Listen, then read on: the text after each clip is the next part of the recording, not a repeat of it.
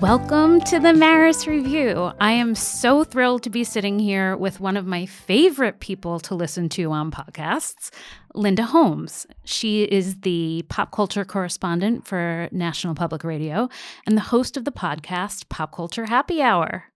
Evie Drake Starts Over is her first novel. Thanks for coming in, Linda. Thanks, Maris. It's so exciting that you're here. It's exciting to me, too. We were going to do this once before, and the scheduling got weird, and I'm so happy that we were able to make it work. Me too. So I remember listening to Pop Culture Happy Hour years ago. Oh, yeah? To your resolution episode. Yes. My New Year's resolution in 2017 was that I was going to at least finish this manuscript and then see what happened. And here we are. Yeah, I definitely won the resolutions episode that year because every year we go back and we talk about what our resolutions were for the previous year and how we did. So when we came in the following January, I definitely won. Because by then I had finished it and sold the book. And so, yeah, it was good. And now you're a New York Times bestseller. It appears so, yeah. Yeah. It's kind of wild, yeah. Do you want to give our listeners just a little brief intro? Sense of the book? Yeah. Yeah, so Evie Drake Starts Over is about a woman that is Evie, and she lives in Maine and is in her kind of mid-30s probably. Her husband, she married her high school boyfriend. They've been together her whole adult life, and she is not happy in that marriage, but just as she's about to leave, and she hasn't really confided in anybody, so she's just kind of gonna leave first and answer questions later. And just as she's about to leave, he dies in an accident. And so she is kind of stuck in this odd situation where nobody really knows what was going on. Mm-hmm. She rents out about a year after her husband died, she rents out a room in the back of her house to a friend of a friend who is a Major League Baseball player who kind of washed out of baseball, pitcher who came down with the yips. If you're familiar with the yips, it's just kind of the sudden, inexplicable loss of your basic skills. So he's kind of looking for a place to recover, and again, friend of a friend. And so she rents out the kind of in-law suite in the back of her house, and they kind of become friends first, and then who knows? Maybe more. Yeah, who knows?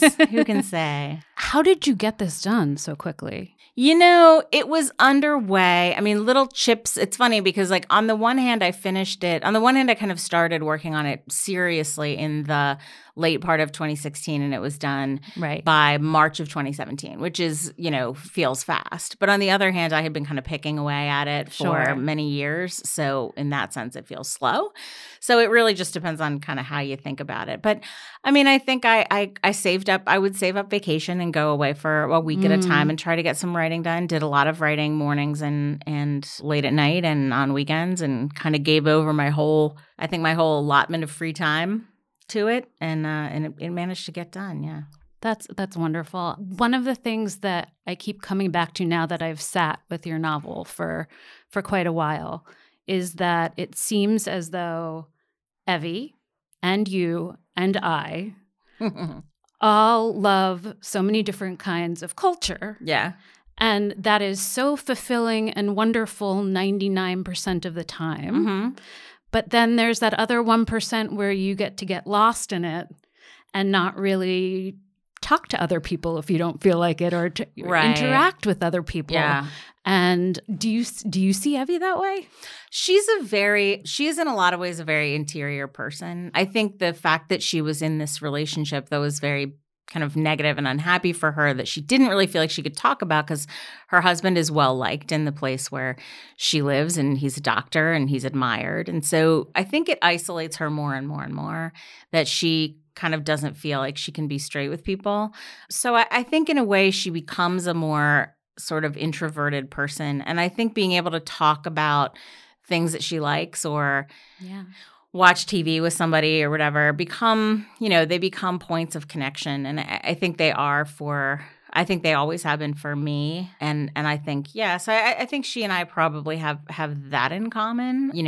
I didn't really realize that people would think that kind of movies and TV and podcasts and stuff played a big role in this novel until it came out. And people started to say, like, oh, there's a lot of mentions of kind of like what TV she likes. And I guess that's just, inherent to It's an occupational hazard, I guess. Right, right. But it also, I mean, it's a really interesting way to develop a character.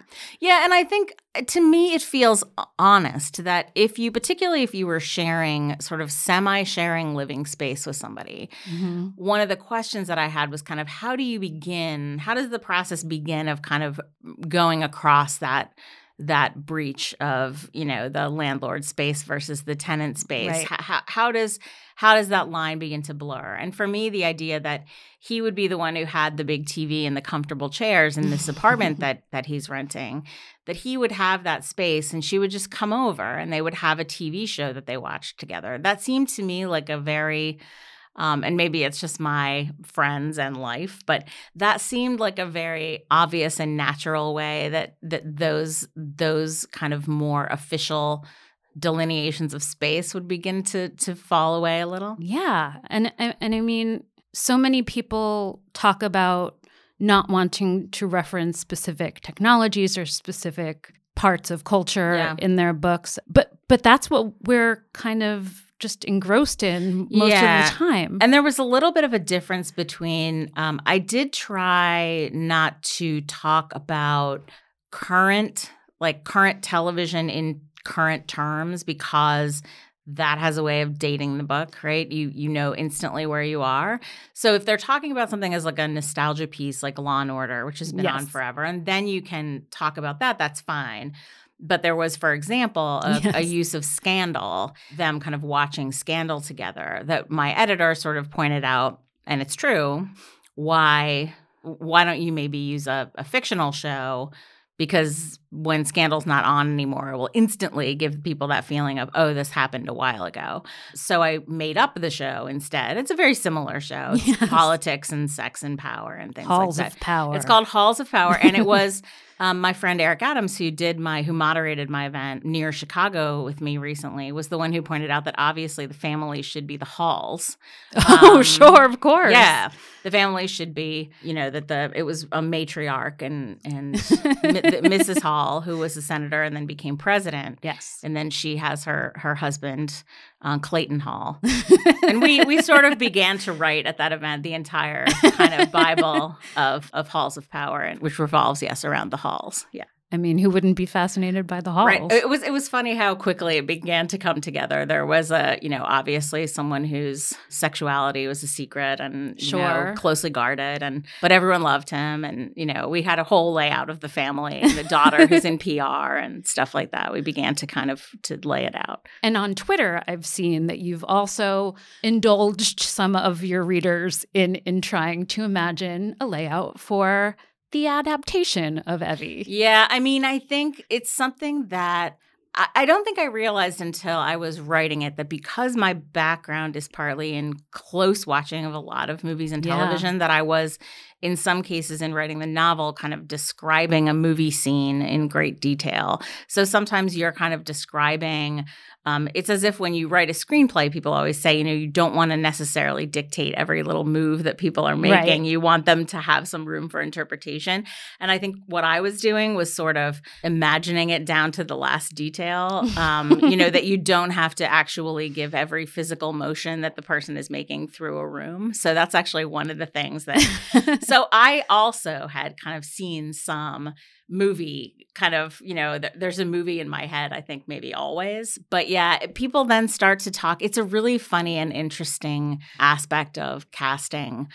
People always are interested in, who do you see? And, right. And it wasn't something that I had thought about a whole lot. And what has actually turned out to be interesting about it is that I've wound up being glad that there's not a lot of super close observation in the novel of precisely what they look like. Sure. So people have gone in a lot of really different directions. And they've gone, in different directions in terms of, obviously baseball players are white and Black and Latino and many other things. And so some people have cast Black actors as Dean, the baseball player, which works, is fine because, the book doesn't really say. I saw you mentioning Jesse Williams. Somebody else mentioned Jesse Williams, and all of a sudden I was like, "Ooh, I'll buy that." But the same is true of the fact that the book doesn't really go into a lot of, because it doesn't go into a lot of very tight detail. Some people have kind of thought older. Some people have thought a little younger. I think there's always a wide range that can work in something like this. So it's been really gratifying to see people kind of grapple with that in their own minds. It's so fun. To change the topic a little bit, what do you say to a few of the readers and or publications who've praised your book by saying it's a romance, but it's smart? Yeah, that's the thing is you never want to I'm grateful for people who like the book. I'm grateful for people who recognize that it's a romance and recognize that they think it's intelligent, right? Yeah. But I also, on behalf of the many romance writers and readers that I know and am friends with and am, yes, I also really want to make sure that I don't accidentally sign on to that idea because, in fact, a lot of romance is really beautifully written. And I think Romance Writers of America, their definition of a romance is sort of has a central love story and has an ending that, although it might not be entirely happy, is at least optimistic or hopeful. So definitionally, it is a romance, but definitionally, so are many other things, right? So are books that I think are classics. And the idea that romance is sort of widely disposable and forgettable is really based on a very narrow view of it based on – I'm not saying there's not – romance, among other things, is a money-making thing. Sure, of course. Yes, and therefore, there is disposable stuff written to make money quickly and easily. That's true in science fiction. It's true in fantasy. It's true in many, many others, mystery, many other genres. Certainly, you're sort of like a tough, withdrawn man who carries a gun and fights, I don't know, nameless international bad guys. Mm-hmm. There's plenty of trashy, unnecessary, and unthoughtful stuff in that genre as well. For some reason, what could it be? Romance winds up being singled out. But in fact, much of romance is incredibly rich and interesting. And if you look at it from a publishing perspective, romance is so important to – romance readers were very early adopters of ebooks, so really were important to helping that technology thrive. They are very big supporters of bookstores and book events and authors and publishers, and are a huge part of the infrastructure, the kind of reader infrastructure of publishing and libraries and all that stuff. So I always find that really regrettable and mostly just feel bad for people who have not read enough romance. Yes. It's kind of like, I have a friend who always says, I'm not really a Broadway person. But I loved Hamilton, and I loved Be More Chill. Yep. And I loved What the Constitution Means to Me. And we'll start doing this list. And eventually you get to the point where you're like, no, that's what it is. You actually love it. And so when people start to say, I don't like romance, but I like this book, it's like, but this is part of what romance is. Like you would find many other similarly themed and I think, similarly written and whatever you enjoy about the writing of this book, you would find in a lot of romance. It's just that many people don't read it and kind of adopt that same, it's very much the I don't own a TV. Yes, absolutely. I don't own a TV. I haven't watched TV in 25 years because nothing that's on is good. And I was like, I gave up after Twin Peaks. Well, exactly. And it's always sort of like, well, how do you know? You're bragging about not watching it. So how do you know whether anything's good, Yeah. And it's sort of, if you don't read romance because you think it's bad, then how do you know it's bad? Like, what are you going off of, Yeah. So, yeah, I am never not happy that somebody enjoyed it and recognizes it as a romance. But I always want to be kind of respectful of romance writers by not saying like, oh, thanks so much. Like, yeah. Because you want to kind of understand, you want to continue to kind of be respectful of people who haven't, unfortunately, always gotten that kind of praise from those kind of outlets. And not only have you written a romance, but you've written a romantic comedy. To some degree, yeah. I mean, I think it has – one of the really interesting things is that there have been people who've responded to it by saying, I loved it because it's so light and fun and kind of like perfect beach read. And then there have been people who have said, I liked it because it was kind of more thoughtful and more emotional than I thought it was going to be.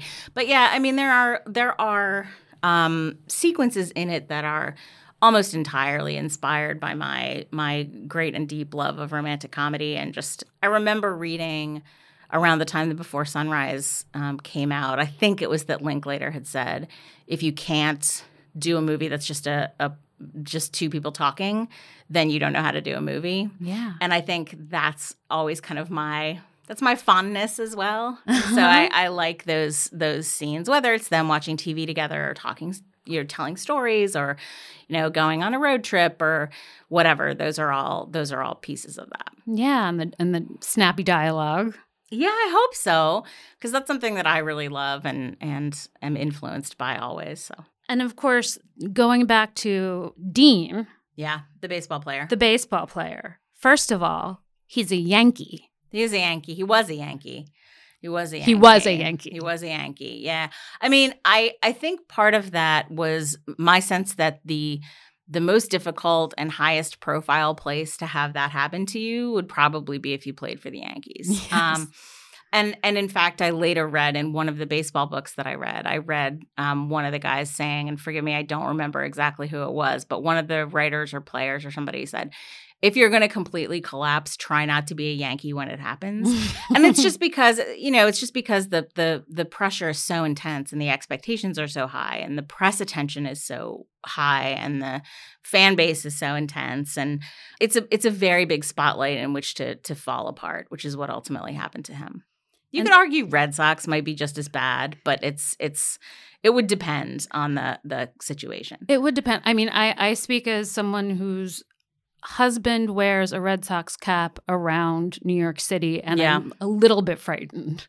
Well, exactly. And there's a moment in the book where they're going on a road trip kind of in the direction of Boston. Yeah. And Dean comes out in a Giants jersey, a New York Giants football jersey.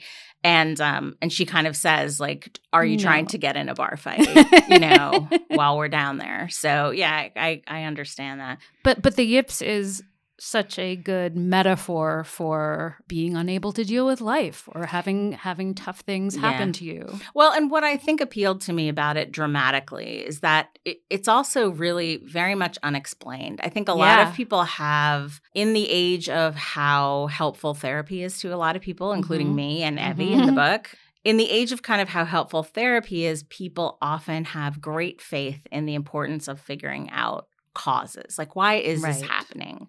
And to understand a problem is to be able to solve it.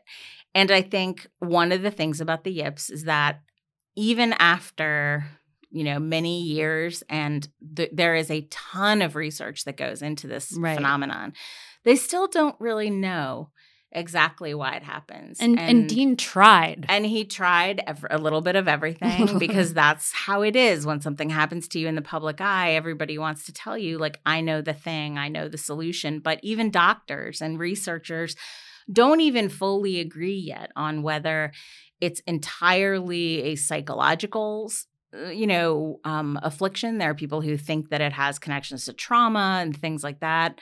There are also people who think it's an actual physical, there's a documentary where a doctor refers to it as an injury. It just depends on, they're not sure. And so I think for him, one of the things that he's dealing with is this has sort of uprooted my life in a very abrupt way.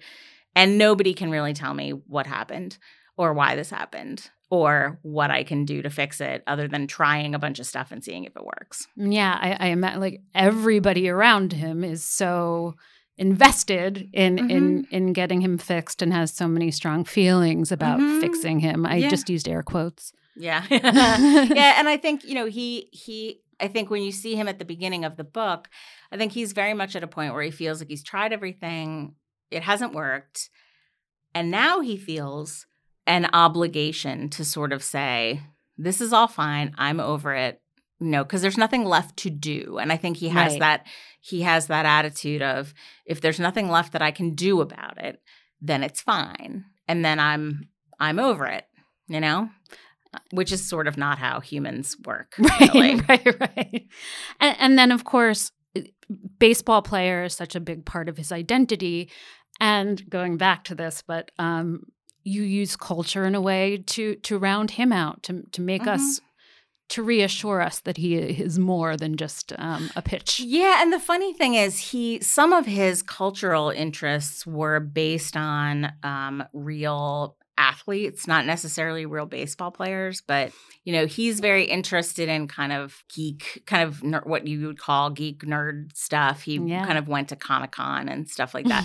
And some of that comes from Chris Kluwe, who was a football player as a kicker for the Vikings and was sort of notorious for having more, in his case, more gaming, but kind of like nerd interests and a kind of a passion for certain elements of pop culture. And I think that's part of what inspired this idea that Dean would be distinguished, kind of particularly when people still liked and admired him, would be that the part of that affection would come from understanding that, oh, he loves Batman, he's a Batman guy, and all that stuff. He likes Star Wars. He likes Star Wars. He likes Batman. He's fun. He likes vintage pinball machines. He does like vintage pinball machines, yeah. Yeah, that's fun. Aside from Dean and Evie, I think one of the most powerful relationships in the book is between Evie and her best friend, who's a man. Yeah. A lot of my – it sounds like such a funny thing to say, but like many of my best friends are men. I've always really felt like the whole kind of can men and women be friends question is pretty dumb at this stage of all of our lives. I think maybe as a holdover from when men and women didn't work together as much as they do now, and women were kind of more separated from kind of a man's day-to-day life unless they were a partner or something like that. But yeah, I really wanted to write about a super close platonic friendship between, in this case, a straight man and a straight woman. It's just not something that I feel like I see as much of as I would like to. And so it gave me something, you're always looking for what you haven't already seen. And so that to me was something that I hadn't already seen. In terms of backstory, we've talked a little bit about you've done a lot of work that might be missing from the book. Oh, yeah. That might be like we want a DVD with the director's cut. Sure. What would we find on that? There's some stuff that's just research that I did. The section that explains kind of the history of the Yips was originally much longer. And I think the length that it's at now is probably the right length. But there was a lot of kind of individual stories from people who had the Yips and more of a sense of kind of what their stats look like and how rapid those drops are.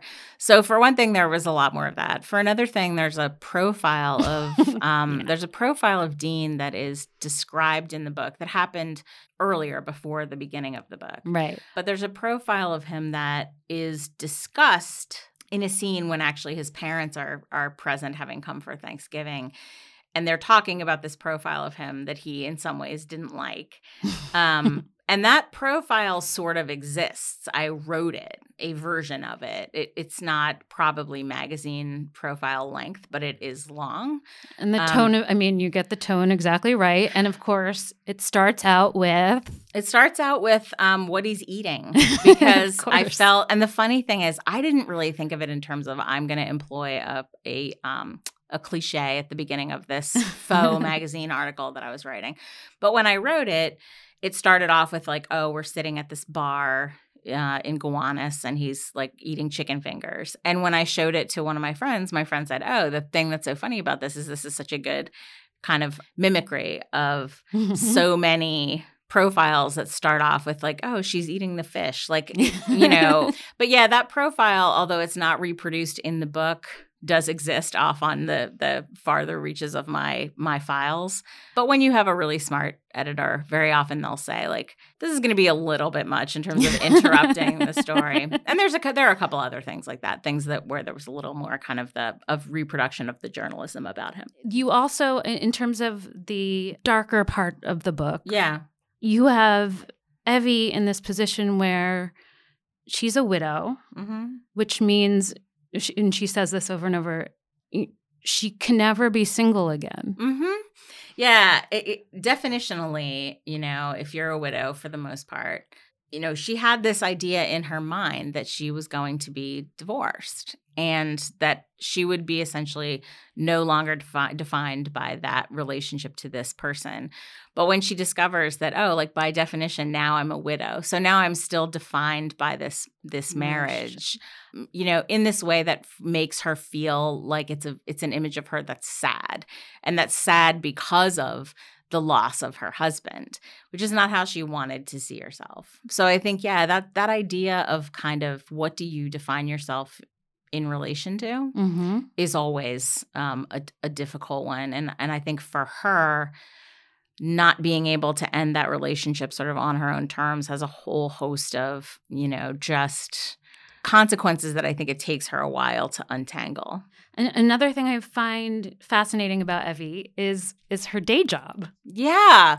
This is the kind of thing where if you work in journalism or publishing or something like that, it's more likely to be a job that makes sense to you. Yes. But she's a transcriber. So she is a person who works at home essentially with a lot of interview tape, typically from either journalists or researchers or sometimes companies, and she creates transcription. And I think there are a lot of people who assume that all transcription is now automated.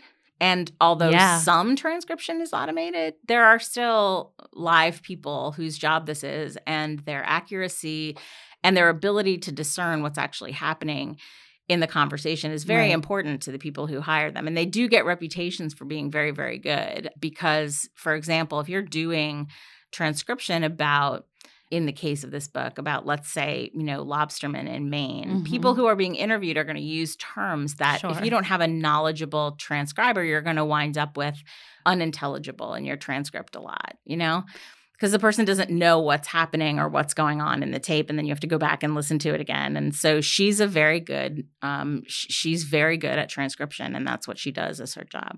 Which is also a key to her emotional intelligence or her ability to listen. And her curiosity. I mean, I think she's someone who has always been really curious about other people's stories, and she's empathetic enough, I think, to invest in other people's stories. And I think if you are a particular kind of person, the idea of listening to a lot of raw tape of interviews, particularly if it's not your interview, so you don't have to listen to yourself ask questions. Yes. The idea of listening to a lot of raw tape of interviews is a fun notion, particularly if you're doing it for interesting people who are researching or reporting a wide variety of topics about which you can learn a lot. And that's another thing that originally, I think in earlier drafts of the book, there was a little more playing around with kind of weird stuff that she knew because she had listened to all the research for a book about it. Right. So yeah. And that's another thing where you just have to kind of figure out how much of it needs to be in the book and how much of it is just you playing around.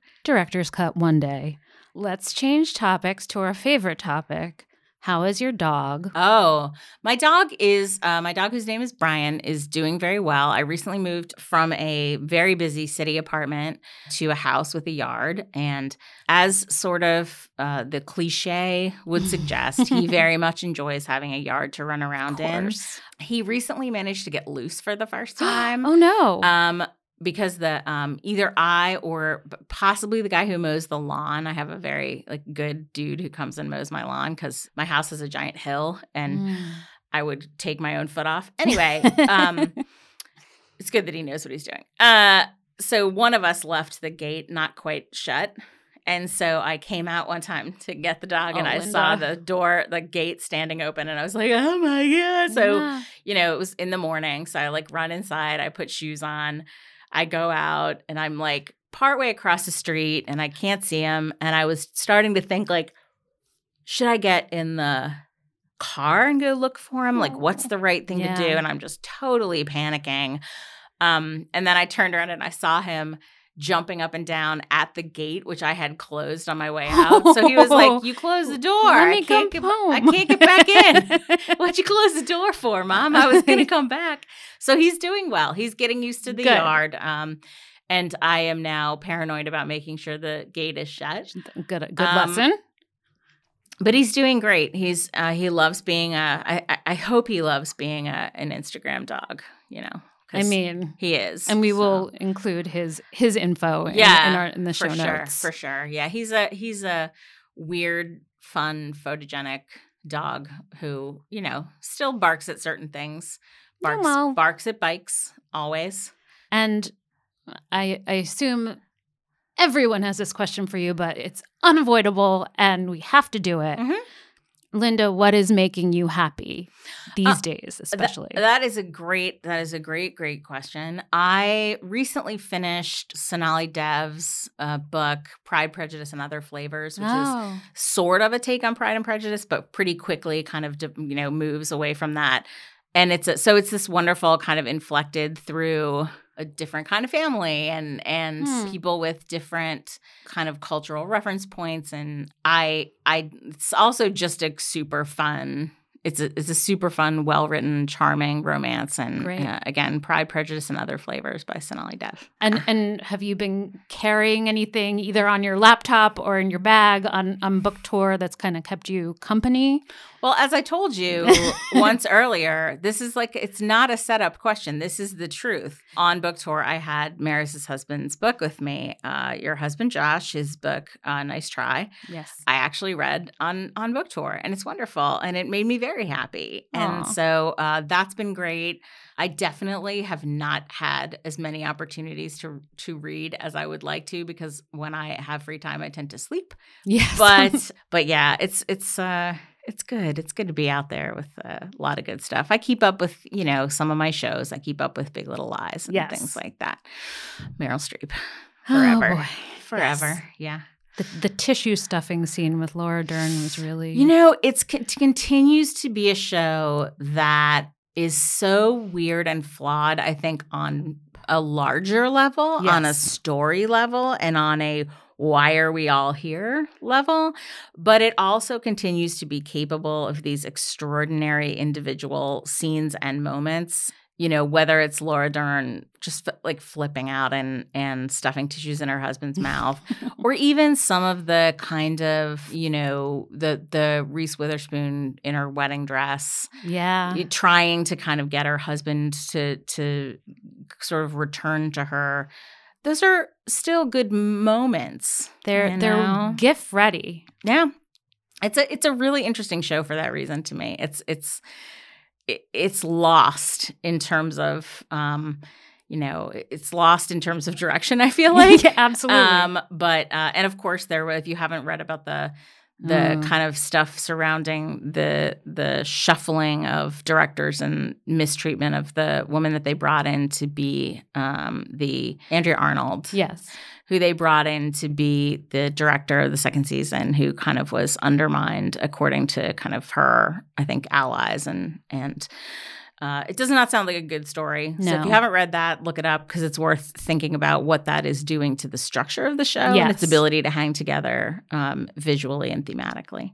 Linda, thank you so much for being here. Thank you, Maris. It's always a delight to see you in any context, including this one. Yay.